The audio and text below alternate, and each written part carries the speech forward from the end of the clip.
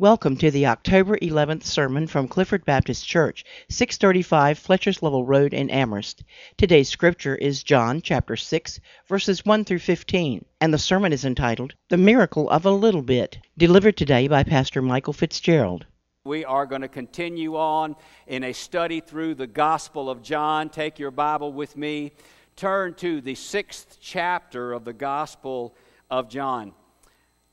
We are, of course, going one step further in a study through. If you're joining us today by streaming and you're just getting started with us, we are walking through the entirety of the Gospel of John, and you're picking up at a great spot as we're talking about an account of Jesus' life that is so very important.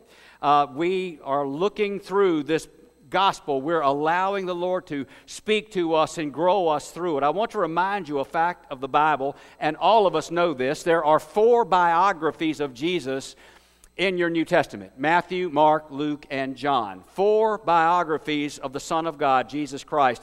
It is extremely interesting to me how God gives us the account of Jesus' life. Most of the time, someone who has an important life, a biography is written about that person, and one biography stands, one biography will do. And yet, God gives 4 accounts of His Son in the Bible. It's obvious that every writer is describing the same person, describing Jesus Christ, the Messiah, the Savior.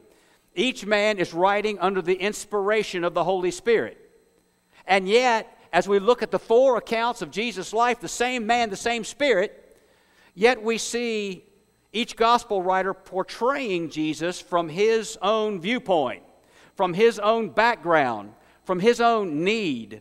And so while we see 4 biographies, 4 accounts of the life of Jesus, yet they stand on their own. They stand on their own turf because each one of them has a specific direction that they're looking at Jesus from the direction of the writer's emotions and his viewpoint and his background.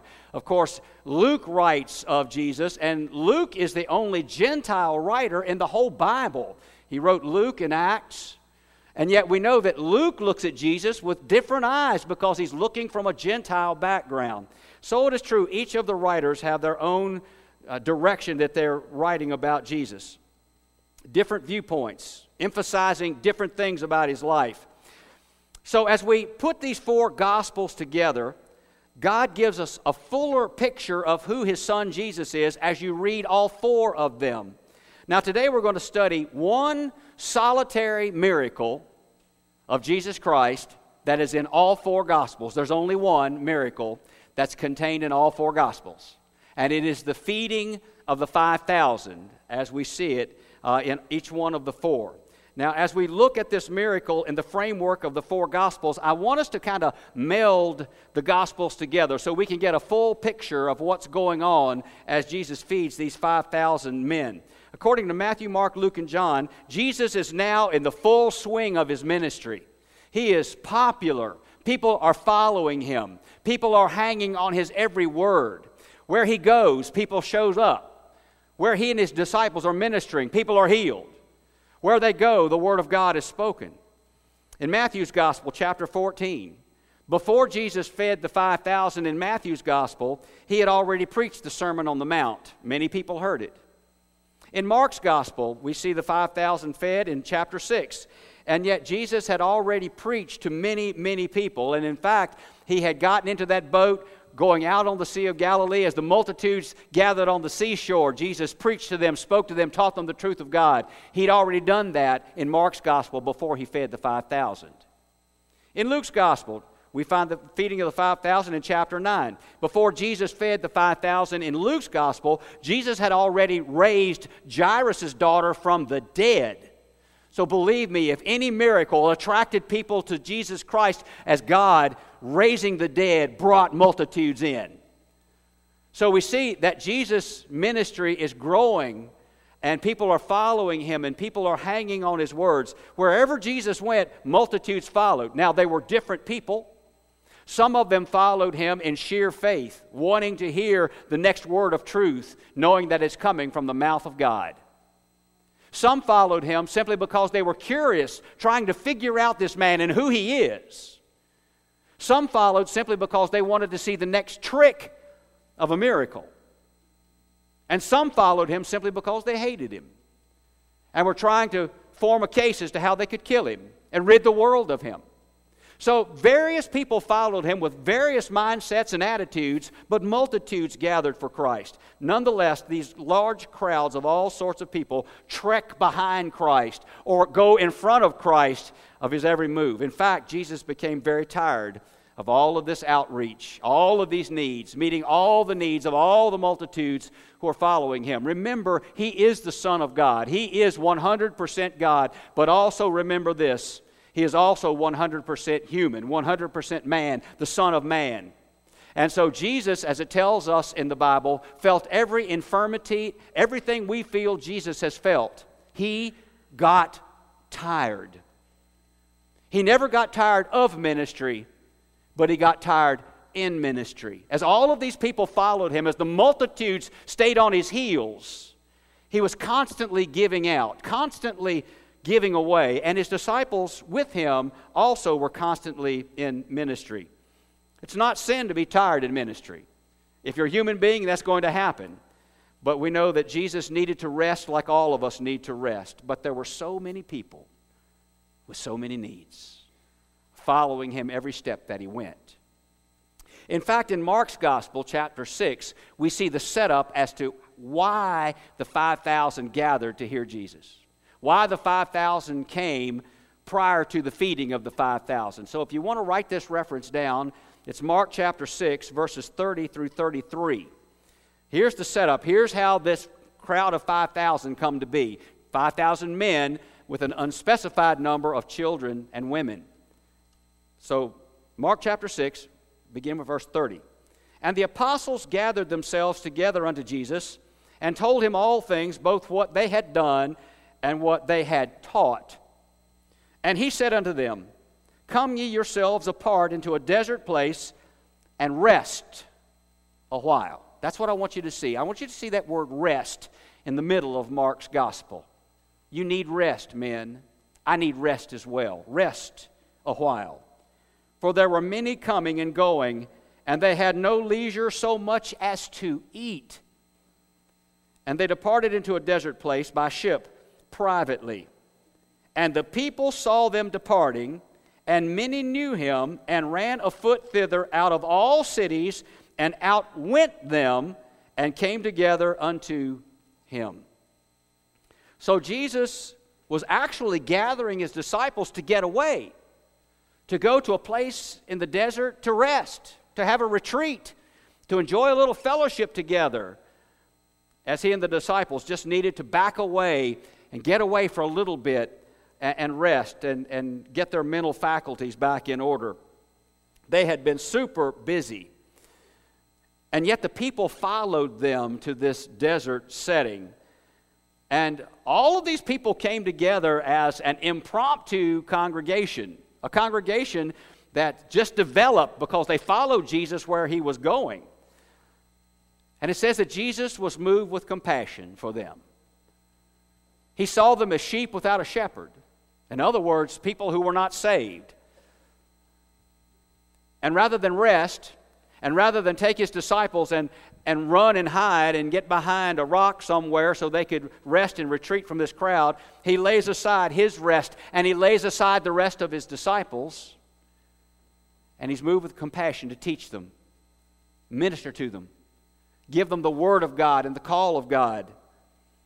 He's moved so that he is to reach out to them. So he reaches to them, he teaches them, he heals many. And after the teaching is done, after the word of God is delivered, the evening is coming and the shadows are falling. And Jesus has thousands of hungry people beside him and before him in this desert place. And in this desert setting, there was no food that was readily available. What were they to do? Jesus had fed the hunger of their souls. Jesus had taken care of many physical healings. But now what about the hunger of their bodies? What would he do about that? That's where we pick up Scripture today in the Gospel of John. Turn with me to John chapter 6. We're going to look at verses 1 through 15. Hear these words from the Word of God. John 6, verse 1. After these things, Jesus went over the Sea of Galilee, which is the Sea of Tiberias, and a great multitude followed him because they saw his miracles, which he did on them that were diseased. And Jesus went up into a mountain, and there he sat with his disciples, and the Passover, a feast of the Jews, was nigh. When Jesus then lifted up his eyes and saw a great company come unto him, he saith unto Philip, Whence shall we buy bread that these may eat? And this he said to prove him, for he himself knew what he would do. Philip answered him, 200 pennyworth of bread is not sufficient for them, that every one of them may take a little.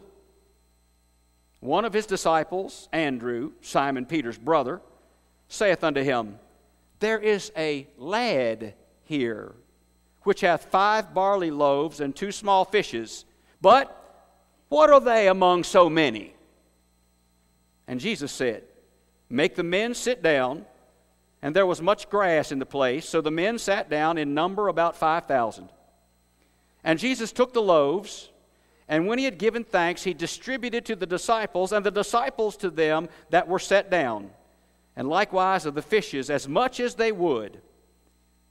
When they were filled, he said unto his disciples, Gather up the fragments that remain, that nothing be lost. Therefore they gathered them together and filled 12 baskets with the fragments of the 5 barley loaves, which remained over and above unto them that had eaten.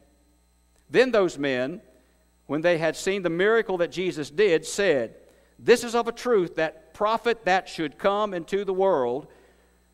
When Jesus therefore perceived that they would come and take him by force to make him a king, he departed again into a mountain himself alone. May God add his blessing to the reading of these verses of his precious word. So John says, the gospel writer John, as an old man writing this gospel, he says, Jesus took his disciples into a boat and sailed across the Sea of Galilee. This is a personal remembrance of John, inspired by God, but John remembered it well. He was one of them in the boat. And he said, we were going for rest and for fellowship. Well, at the widest point, the Sea of Galilee is over 8 miles wide. John also specifies it's not only called the Sea of Galilee, it is also called the Sea of Tiberias. In another place, in Luke's Gospel, it's called Gennesaret. So there are several names for the Sea of Galilee in the Bible. But Jesus and his disciples set off for the other side, sailing to get to a quiet place, moving across the Sea of Galilee to get to a place of retreat and rest and quietness and peace. But as they sail off, there were people who spotted the boat and spotted the Christ and saw his disciples, knowing that they were sailing across, and roughly determined where they were going to land on the other side. And as they landed in that place, and as they came to a mountainous desert area, Jesus and disciples look out, and they see multitudes who have gathered there, who have followed them. They saw them sail off, and they go by foot around the Sea of Galilee, and they arrive before the boat does. And so when Jesus and his disciples go to the mountain, they see the multitude who have gathered as that impromptu congregation to hear what Jesus would say. And Jesus teaches them the Word of God. And according to Matthew's Gospel and Mark's Gospel, he also heals many of their physical diseases. So after the teaching is done, after the Word of God is done, and I am sure that as Jesus taught the Word of God to these people who he called sheep without a shepherd, there were many of them who were saved by the truth of Jesus Christ. I believe there was a large contingent in that group of 5,000 plus who were saved by the Word of God. But after he had fed their souls, and after he had healed diseases, he came to the point to say, how will we feed their bodies? How will we feed their hunger? Now, Jesus had a plan for that. You see in Scripture, Jesus already knew how that was going to be accomplished. But he uses this in John's Gospel as a teaching moment to build the faith and the trust and the forward thinking of his disciples. You know, a lot of us, maybe all of us in some ways, we think inside our own little box as to how God is going to act, how God is going to accomplish his will. Sometimes we just have to take the top off of the box and let God be God. Amen? We don't know how He's going to do it. We don't know how He's going to accomplish it. We just know God is God, and He will do what God will do. And He will do it miraculously as He chooses. So Jesus wants to teach His disciples to get the top off the box and think like God would think. So He puts them to a test here. As He uses this teaching moment to build the faith of the disciples, look at John 6, verses 5 and 6. When Jesus then lifted up His eyes and saw a great company come unto Him, He saith unto Philip, Whence shall we buy bread that these may eat? And this He said to prove Him, for He Himself knew what He would do. All right, Jesus has a plan. And He's testing His disciples, beginning with Philip, asking Philip, how could we feed this multitude of people? 5,000 men plus women and children. How shall we do that? And as we look at this moment, if you will look in all four Gospels, you will see four solutions offered as to how the crowd is going to get fed. The first solution is not in the Gospel of John.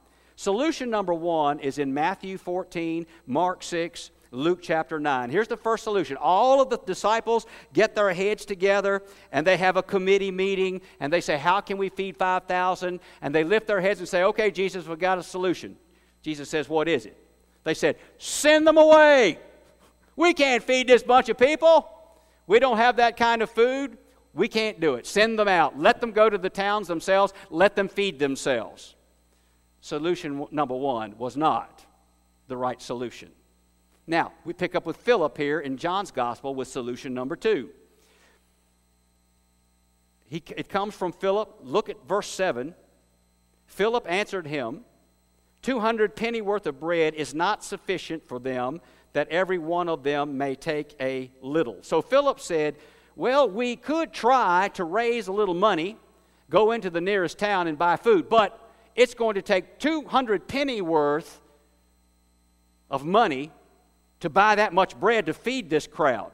Basically what he's saying is it's going to take 200 days worth of labor and pay for that labor to buy bread for this crowd. So basically what Philip is saying is it's going to take that much money. We don't have that much among us. We cannot gather it up, so it cannot be done, Lord.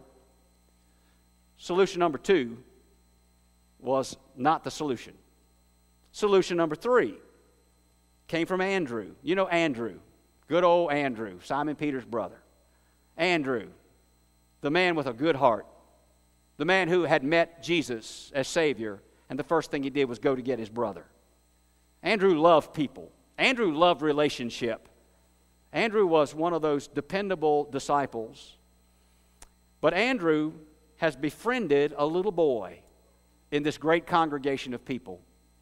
The Bible calls him a lad, probably under 12 years old. And Andrew discovered that this little boy had a mama who had more foresight than everybody else in this crowd, because mama had packed his supper. 5 little single-serving barley cakes and 2 little fish. This little boy, out of all that crowd, had brought his supper. My father always said, never go anywhere that you don't take food with you. Well, that's exactly what this little boy did. And while Andrew says, here is available food, this little boy, this lad, is willing to entrust his supper to me, to you, Lord. He's willing to give up everything that he has to give it to you. But really, then he throws on the wet blanket. What is that among so many? 5 little single-serving cakes, 2 little fish. What is that when we look at this crowd of 5,000 men plus women and children? What's that? That's a drop in the bucket to feed a crowd like this. So Andrew, his faith springs up, then it backs off. Here's an offering, but it ain't enough. So solution number 3 really doesn't work very well. He simply says, we have food, but it's not feasible. Won't work. Solution number 4. This is Jesus' solution. This is the solution that Jesus knew would come about before he ever started teaching his disciples. He said, make the men sit down. Now I want you to picture this in your mind now. It says it was a grassy place, mountainous, desert, but a grassy area. And all of these 5,000 men sit down. And in sheer conjecture, let's just say there were 2,000 more women and children with the 5,000 men in this multitude. John MacArthur actually says in his commentary there could have been as many as 20,000 in this gathering of people. Well, you know, when we have a church picnic, I sit down with the calculator and I start adding up the hamburgers and the hot dogs and how many people are going to bring a casserole and how many people are going to bring a salad. And I stress out over feeding 200 to 300 people who show up for a picnic. Can you imagine how I would stress at this crowd in front of me? But Jesus has the solution. Someone had figured up that 7,000 hungry men, women, and children, if you seated them in one area, would take about 2.5 acres, shoulder to shoulder, to seat that many people. If John MacArthur's estimate is anywhere close to being true, 20,000 people would take about 6 acres to seat, shoulder to shoulder on the ground. But here is the key to this whole account of Jesus' life. 5 barley cakes and 2 little fish. Less than a can of sardines. Feeding a crowd of more than 5,000. Pretty overwhelming. But the key is this, and don't miss it. Jesus took a little bit, and by God's power, He made it sufficient. If you take notes, write that down. Jesus took a little bit, and by God's power, He made it entirely sufficient. We need to hear that, know that, because God is the same God today. Jesus is the same Jesus today as He was 2,000 years ago. He can take a little bit, give it in faith, and it will become sufficient. John chapter 6, verse 11 says that He took that single serving of food, and the first thing He did was He gave God thanks for it. He didn't commence to bringing forth a miracle, but rather, first of all, He gave God thanks for it. In fact, in Matthew 14, Mark chapter 6, Luke chapter 9, in their account of the feeding of the 5,000, it says that He looks heavenward and He gives God thanks. You remember another account when He stood outside of Lazarus' tomb. He looked heavenward, thanking God for the miracle that was coming before He raised Lazarus from the dead. Before a miracle took place, Jesus thanked God for what was coming. So the miracle, and the heart of the miracle is right here. And here's the center point, that God can take a little offering that is given in sheer faith, and He can increase it exponentially to be what He knows it needs to be. He can take something that's small, and by His grace, if it's given in faith, He can make it what it needs to be in sufficiency. The character and the compassion and the plan of God has not changed. It's exactly today what it was then. And I want you to understand this. As we apply what we're seeing here, it applies to a little country church sitting out in a little community that nobody knows where we are. But if God sees fit to take our little congregation and to touch an entire world with our congregation, if He sees fit to do that, if we will come to Him in sheer faith and surrender and lay ourselves before Him and say, Lord, use us however You see fit, it will be accomplished. It will be done, because God Almighty is in control, not us. We give the little bit, He makes it sufficient. We give the little bit of our faith, He makes it sufficient to touch a world. That's the character of our God. We see it in this account. We hear it. We know it's true, continuing to today. The character, the compassion, and the love of God. You know, it applies to the way we give a material offering to the Lord. When we tithe in faith, God will multiply it to meet every need out there coming our way. We have to give in faith. We have to give according to the Word of God. We have to give in faith and obedience. And God can multiply what we give to touch the world. I told the early group this morning, I got an email from one of the candidates who's running in the upcoming election. And this candidate said, if you will send me money, I will increase your gift to me by 850%. I have people who will underwrite your gift so that if you give $50, it turns into like $475. All you have to do is send me your gift, and I'll increase it by 850%. I just finished studying this, and I went, that's nothing. 850% to God is nothing. Nothing. God can take whatever He wants, and He can increase it to wherever He wants it to be. God can take our few pennies of an offering here, and He can cover the world in missions if He so sees fit.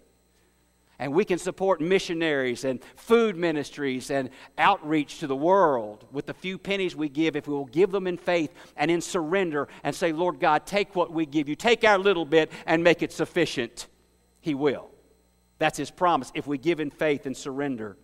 It applies to how we give our time and our talent.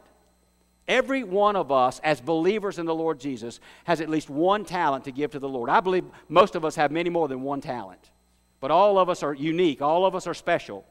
But if we will give our talents and our time, I know we're busy people and you have families and jobs and workplaces and classrooms and everything where you need to be. But if we will take our windows of time and say, Lord God, here's the time I want to give to the ministry of my church. Here are the talents that you've given me. I want to entrust them to your ministry. God can take our little bit and He can make us sufficient as ministers of Jesus Christ. Every one of us. He can increase the ministry of this church if all of us will, in faith, surrender to Him. He can take the ministry of this church and He can make it what He wants it to be. He can increase us exponentially because He is God. And He can do what He wants to with His people. Now let me add this about feeding the 5,000. Something important. Some theologians across the years, maybe some of you have read this, some theologians across the years have said that actually what Jesus did was He used the psychology of sharing. In other words, He sat all the 5,000 men and all the women and all the children down, and He held up this little bag of food, 5 barley cakes and 2 little fish, and He said, a little boy has entrusted his food, his little brown bag, here's his food, and everybody else pulls out their brown bags and starts sharing their food, and everybody gets fed because everybody gives. That is a sweet thought, but it is bad theology. That is not what this Scripture says at all. It's written here, I believe, that this little boy produced the entirety of the food for that crowd that day. Jesus took that tiny offering and He miraculously multiplied it to feed thousands. The text tells us so. Look at John 6, verses 12 and 13. And when they were filled, He said unto His disciples, gather up the fragments that remain, that nothing be lost. Therefore they gathered them together, listen, and filled 12 baskets with the fragments of the 5 barley cakes. That little lunch right there, which remained over and above unto them that had eaten. So after all had eaten their fill, these thousands of people had eaten, there were 12 baskets of food left over. The word for basket here in Greek is kophinos, and it's not a laundry basket. It's a little wicker basket that holds a serving of food for your lunch or your supper. So isn't it amazing that Jesus took this little offering, He fed thousands of people, and the only leftover was 12 baskets. Some theologians believe that that was the lunch or the supper for the disciples who delivered all that food. But when Jesus creates a miracle, there will be no overage. There will be no loss to that miracle. He's going to use everything of the miracle to bring lives to Him and touch lives for Him. I want you to take note that Jesus never lets a blessing go to waste. Look at the last part of verse 12 again. These are the words in red, Jesus' words. Gather up the fragments that remain, that nothing be lost. Everything is going to be used somehow in a miracle of Christ. John chapter 6, verse 15 tells us that people were so overwhelmed by this miracle, they wanted to make Him an earthly king. They wanted to hoist Him up on their shoulders and carry Him out of that desert place and proclaim Him as a king. And of course, we know that that was not Jesus' purpose. It was not His calling whatsoever. And so He retreats from them. He leaves that area so they cannot lift Him up and make Him some sort of earthly king. That was not His call. He came as the King of heaven. Now, let's put this miracle in our modern day as we come down to a close. We know the character of God, has not changed. From the biblical word, from the beginning of Genesis to the end of Revelation, what you see as the character of God has not changed to this day. Amen? It is the same God with the same promises and the same character, the same authority, the same power. That's our God. We read about Him here, but He is exactly the same this day. And we know God can still take a little bit, and He can make it more than sufficient. But I want you to remember this.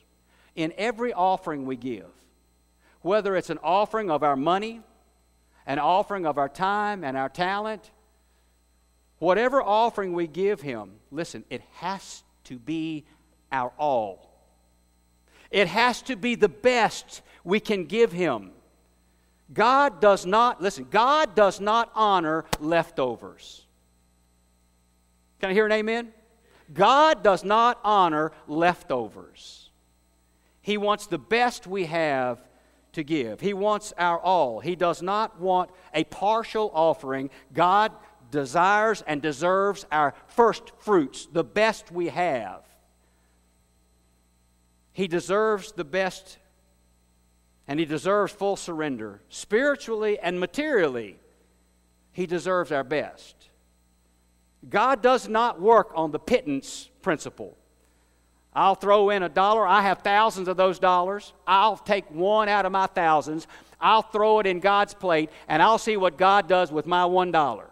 I'll keep my thousands, but I'll see what God does with my one. God does not operate on the pittance principle. God cannot create a miracle with an attitude like that. We can say, God, I'm going to give you 1 hour on a pew. 1 hour a week I'm going to give you in worship. The rest of the week I'm on my own. I'll see you again next Sunday when I come back. That's a pittance of our life. He wants all of us. This is the beginning of the week of service to Him. We begin it with worship, but we leave to serve. Amen? We leave to give our lives to Him. We can't say, God, I'm going to throw you a prayer at supper. That's all the spiritual direction my family, my children are going to get. I'll throw you a prayer at supper. That's a pittance of what we can give Him, the way that we bring our families to the Lord Jesus Christ. We can't demand and expect God to take our scraps and produce miracles. He doesn't work that way. In fact, one of the unsung heroes of this account of Jesus' life is a little boy who gave his supper away, completely gave it away. You know, he, as a 10 or 12-year-old boy, he could have clutched it to himself and said, no, Mama made me this supper. You can't have it. But it's obvious that he entrusted it to Andrew and allowed it to be used on in the miracle of the feeding of the 5,000. A lot of that miracle came because a little boy gave his whole supper away. God wants total surrender. God deserves the best that we have to give. God deserves some sacrifice from our life. And when God gets our best, and when we surrender our all to Him, He can take it, and He can make miracles of our family. And He can make miracles of our witness. And He can bring about miracles of the ministry of this church because we've surrendered to Him. We want to give Him our all. If you want to see those miracles, we need to just fall on our knees before our God, maybe at this altar today. And I'm not preaching at you. I'm with you in this. I need to say the same thing, Lord. You deserve the best I have to give. You deserve the best I can surrender to you.